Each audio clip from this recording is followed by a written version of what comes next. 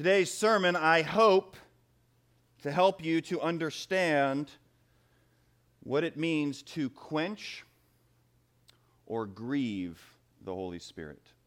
That's my hope today, that you will understand it, and then if you're a Christian, that you'll stop doing it.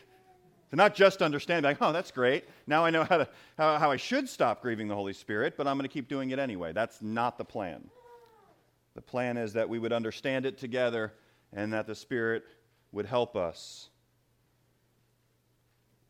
So let me recap for you briefly. If you have your notes, you'll want to pull these out. Remember that you belong to Jesus, and you are to bear fruit for God. For His name's sake, you are to live your lives. You are to live for His name. You are to die for His name. That is your task, Christian. I told you that we need to get to know the Holy Spirit, and we need to cry out to Him daily, throughout the day, to help us. The Holy Spirit brings physical and spiritual life. The Holy Spirit applies the work of redemption that Jesus accomplished on the cross. He applies that to us. And He does the work of making us holy in sanctification. We are set apart from sin and the world and are to move more towards Jesus, to look more like Jesus. And that was where we talked about sanctification specifically last week. We talked about being positionally sanctified. And what I shared with you is, if you'll remember in our salvation conversation where we are justified before God, the Spirit of God works in us, the gospel is preached, and we respond in faith, trusting in Christ. At that moment, you are justified before God. And what's tied to that, at that moment, you are separated from the world. You are not under the curse of sin or under the law any longer. So positionally, you're different. Then we talked about how in the sanctification process there, progressive sanctification, where day in, day out, the Spirit works to help us to look more like Jesus. How many of you want to look more like Jesus? If you don't, we can talk afterwards. I'll tell you why He's so great.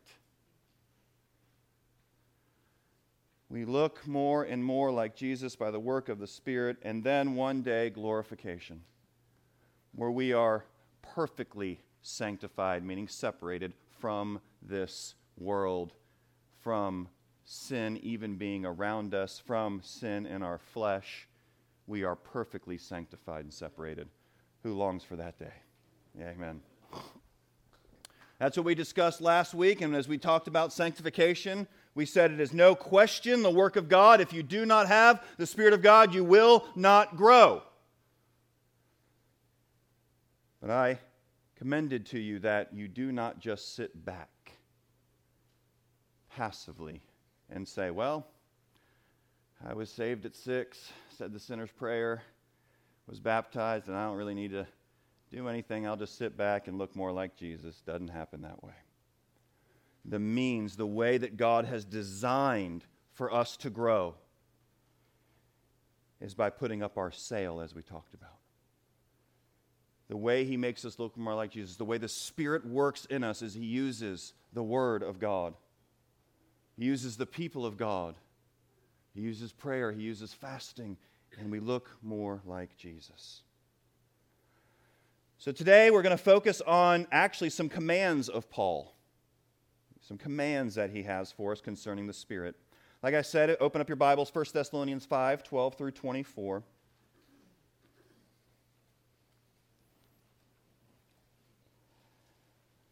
Should be on your notes. Hopefully it'll be up on the screen too for you. Before I read this, let me pray and ask for the Spirit to help us. God, again, we are thankful to be together. We're thankful for your word. We're thankful, as others have said today, that we can gather. And Lord, we're thankful we don't need permission to do that. You have all authority and you've said do it. So we do it. And when others try to stop us, we will still do it. And they may arrest us, and those who are still around will still do it. And we will do it, Father, in homes, in the park, anywhere we can, because you are worthy to be worshiped. So God, as we are assembled in this place, By your grace, we ask, Holy Spirit, that you would teach us. We do not want to grieve our God. So help us to understand it. Help me to communicate it well. May I be hidden in your word. May the truth of your word break forth in your people now. To the glory of God. In Jesus' name, amen. 1 Thessalonians chapter 5, beginning of verse 12. The Apostle Paul writing to the church in Thessalonica or Thessaloniki. We ask you, brothers, to respect those who labor among you and are over you in the Lord and admonish you, and to esteem them very highly in love because of their work. This is a little side note I want to give you here. Notice what it says.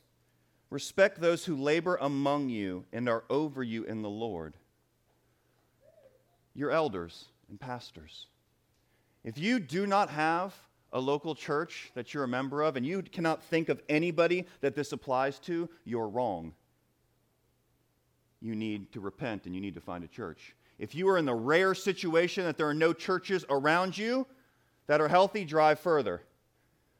If there are no churches near you, then it's worth moving. Unless God has called you to start one. And if He has, talk to me after the service. We may work with you with that. Who are your shepherds? This is why it's one of the arguments for church membership, but that's a whole other conversation. Be at peace among yourselves. Verse 14, and we urge you, brothers, admonish the idle. Think about that, brothers and sisters. There are those in the church who are idle, and maybe that's you. The church's task, not just the pastor's task, the church's task is to admonish the idle. So don't sit still, keep following Jesus. Encourage the faint-hearted. Have any of you ever been faint-hearted before? Have you ever been encouraged by your brothers and sisters in Christ? That's a beautiful thing. Help the weak. Be patient with the ones that you really like. Wait. Be patient with them all.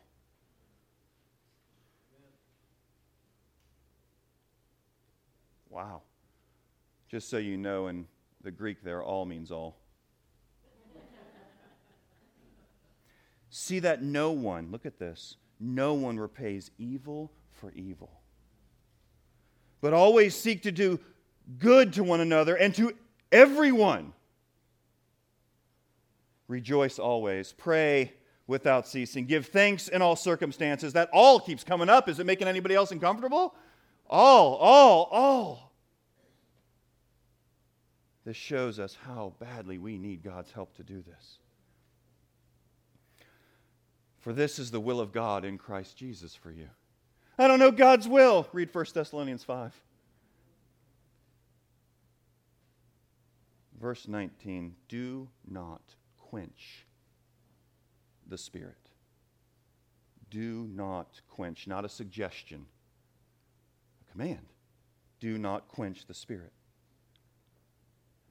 Your picture in your mind, again, idea of a fire maybe. Maybe you're out. There's a fire pit and a fire going. Don't put that fire out or try to. Don't dump water on it. We're enjoying the fire. It's causing light and heat. Don't put it out. You ever been camping with a kid? You get the fire going finally after 3 hours? Some of you are like, no, I get it done in 30 minutes, 5 minutes. I got a fire going. Got a fire going before I even started. Yeah, okay, pride.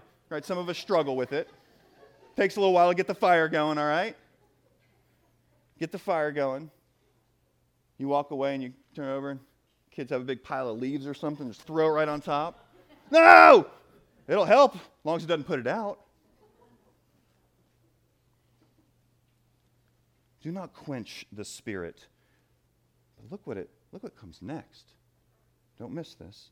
Do not quench the Spirit. Well, all these things in this passage could apply to doing that, but in particular, look what he says next. Do not despise prophecies.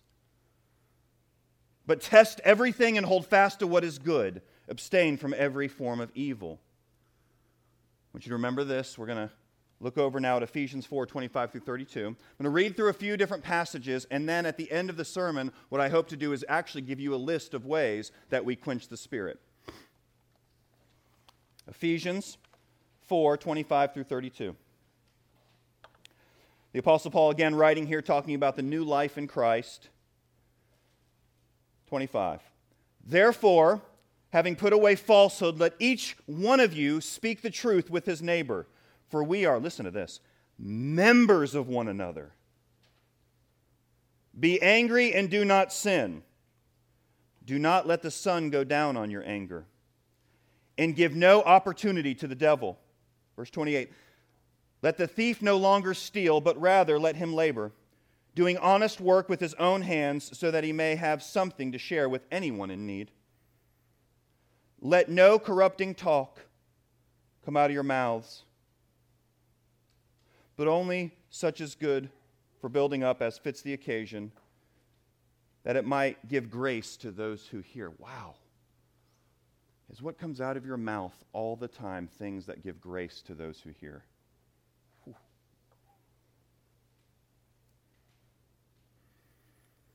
Verse 30. And do not grieve the Holy Spirit of God, by whom you were sealed for the day of redemption. The Holy Spirit, He can come on people and come off of people. He has filled people in the Old Testament, but not in the same way that we mean here. To be saved, one must be born again. You cannot enter the kingdom of God without being born again. That only happens to believers. And in the New Testament in particular, we see that the Holy Spirit would come for those who are born again, born by the Spirit, and seals us for the day of redemption. And He will never leave you. That's why Jesus can say, I'm with you always until the end of the age, because His Spirit is inside of you if you are a believer. Let all bitterness and wrath and anger and clamor and slander be put away from you, along with all malice. Be kind to one another, tender-hearted, forgiving one another, as God in Christ forgave you. On your notes, I'll have a few more for you. Acts 4:31, speaking about a great thing happening in the early church. And when they had prayed,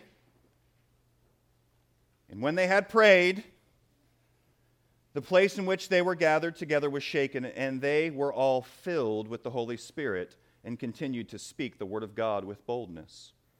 I'll make a point in a moment about what I'm pulling out of that passage. 1 Timothy 4:12 through 16. Let no one despise you for your youth, but set the believers an example in speech and conduct, in love and faith and purity. Until I come, talking to Timothy, Paul says, until I come, devote yourself to the public reading of Scripture, to exhortation and to teaching. Verse 14, listen carefully. Do not neglect the gift you have, which was given you by prophecy when the council of elders laid their hands on you. Practice these things, immerse yourself in them, so that all may see your progress. Keep close watch on yourself and on the teaching. Persist in this, for by doing so you save both yourself and your hearers. A couple more. 2 Timothy 1:6 and 7. Here's what he says again to Timothy, the Apostle Paul. For this reason I remind you, listen, to fan into flame the gift of God. Timothy has a gift, and he's to fan it into flame, which is in you through the laying on of my hands. For God gave us a spirit not of fear, but of power and love and self-control. Two more here. Ephesians 5:15 through 21. Look carefully then how you walk, not as unwise, but as wise, making the best use of your time, because the days are evil. Therefore do not be foolish, but understand what the will of the Lord is. And do not get drunk with wine, for that is debauchery, but be filled with the Spirit, addressing one another in psalms and hymns and spiritual songs, singing and making melody to the Lord with your heart, giving thanks always for everything to God the Father in the name of our Lord Jesus Christ, submitting to one another out of reverence for Christ. And the last one I have for you, Hebrews 10:24 and 25. And let us consider how to stir one another to love and good works, not neglecting to meet together, as is the habit of some, but encouraging one another, and all the more as you see the day drawing near. Why do I have all these passages? I believe that in these passages we see at least some of the ways that we grieve or quench the Holy Spirit. But let me say real quick that realize this, the Holy Spirit, is the Holy Spirit God? Does that mean He's sovereign? Absolutely.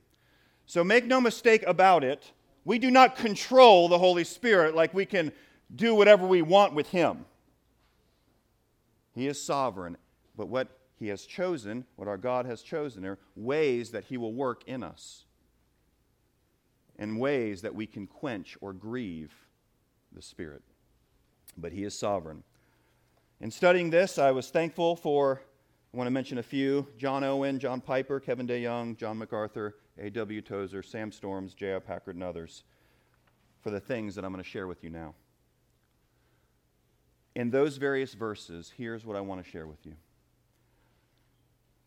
How many of you, at times, wish you were more loving? Show of hands. Fantastic. How many of you wish that, you could probably leave your hands up, but that's okay.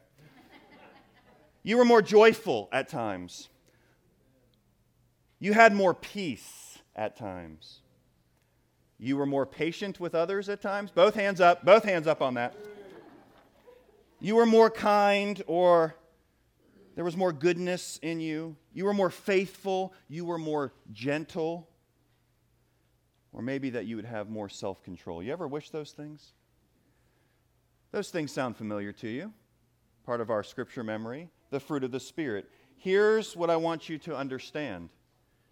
If you are not walking in step with God's Spirit, I'm going to say be filled with His Spirit, then you're walking in the flesh. And when you walk in the flesh, guess what? Those things aren't going to be there. Or at least they're not going to be very much of them.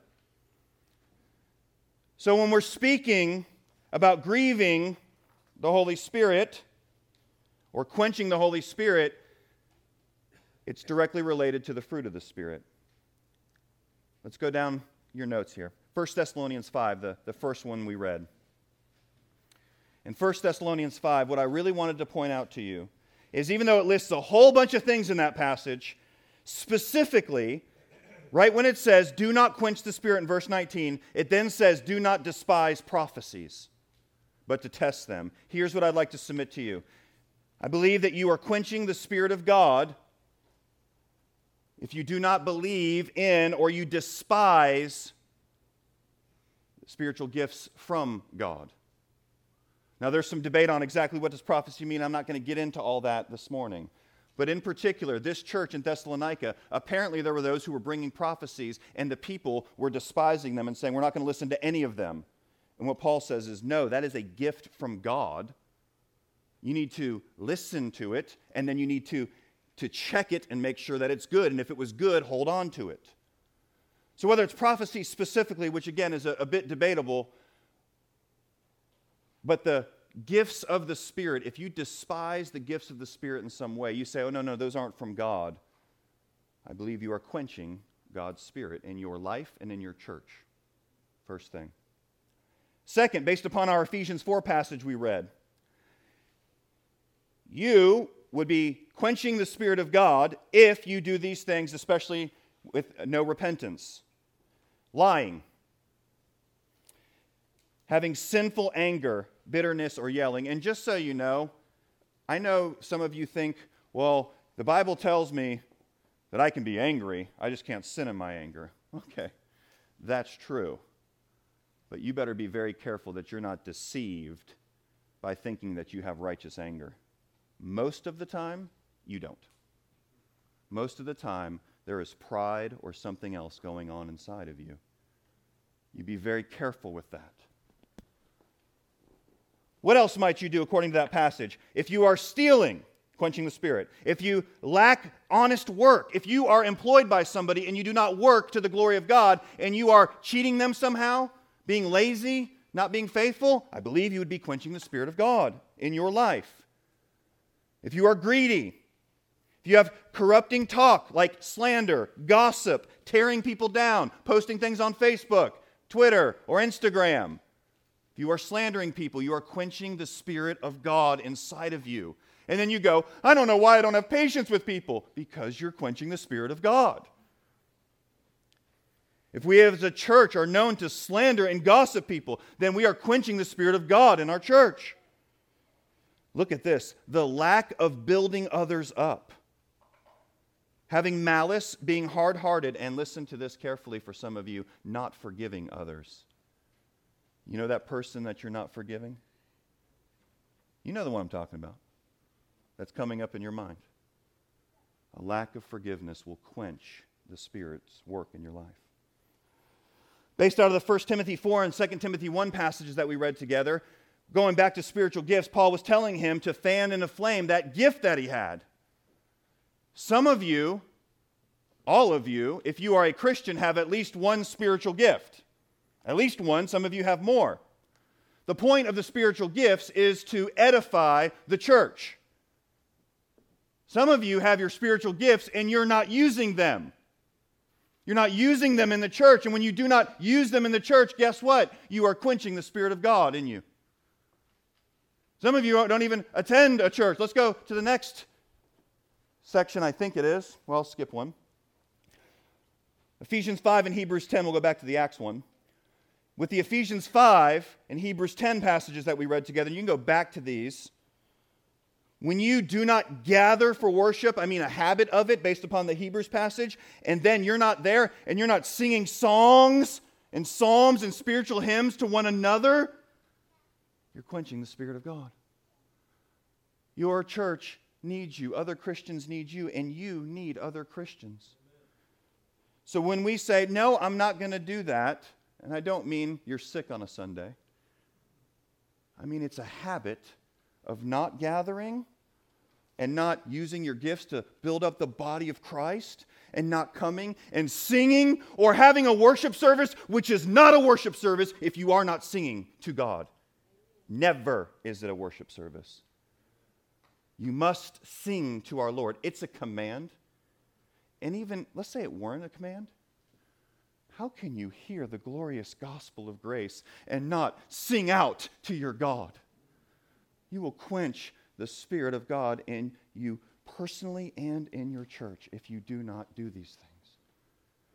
These are the means by which we put out that flame. Now, at times, does the Spirit decide just to override that? Absolutely, He does. But the normal means with the way He works in our lives is we quench that. It's like our sail that we put up, bringing that sail down.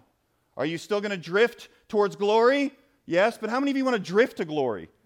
I don't want to drift to glory. I want the Spirit to take me. I want to be moving quick to glory. Get as close to Jesus as I possibly can. Y'all didn't hear Silas singing, did you? I heard him.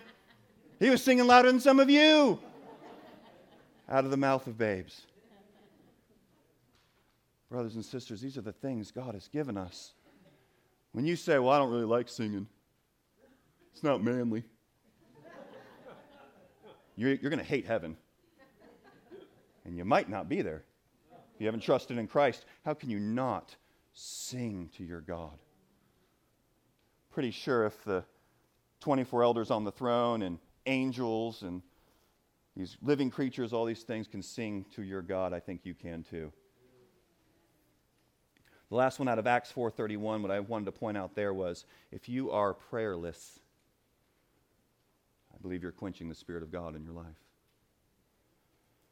So when you quench or grieve the Spirit, then guess what's going to happen? The fruit of the Spirit is not going to be coming out in your life. And so when you say, man, I was really impatient with my wife this morning, it's because you're walking in the flesh and not walking in the Spirit.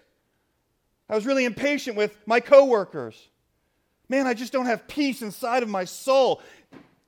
Because if you're walking in the flesh, here's where your peace and your joy and everything else there, it's going to be contingent on what's going on around you. Just like the world. You know how the world gets their peace? Hopefully everything's going well. If something starts to go wrong, what happens? Gone. Christian, you are different. You have the Spirit of God, so no matter what's going on around you, you should still have love, joy, peace, patience, kindness, goodness, faithfulness, gentleness, and self-control. Ask the question, if I'm lacking in these areas, if I don't feel the Spirit of God coming, the fruit of the Spirit coming out, have I quenched the Spirit in my life? Now take heart, Christian. We quench the Spirit, but you do not lose the Spirit. You may say, well, I live in such a way that I can't hold on to God. That's okay. Christ has you. But we repent and we cry out and say, God, fill us, please. We cannot do this on our own strength. Fill us with your Spirit. And look at these things and others and say, Lord, I repent of these. Help me to walk in step with your Spirit. So that flame, right?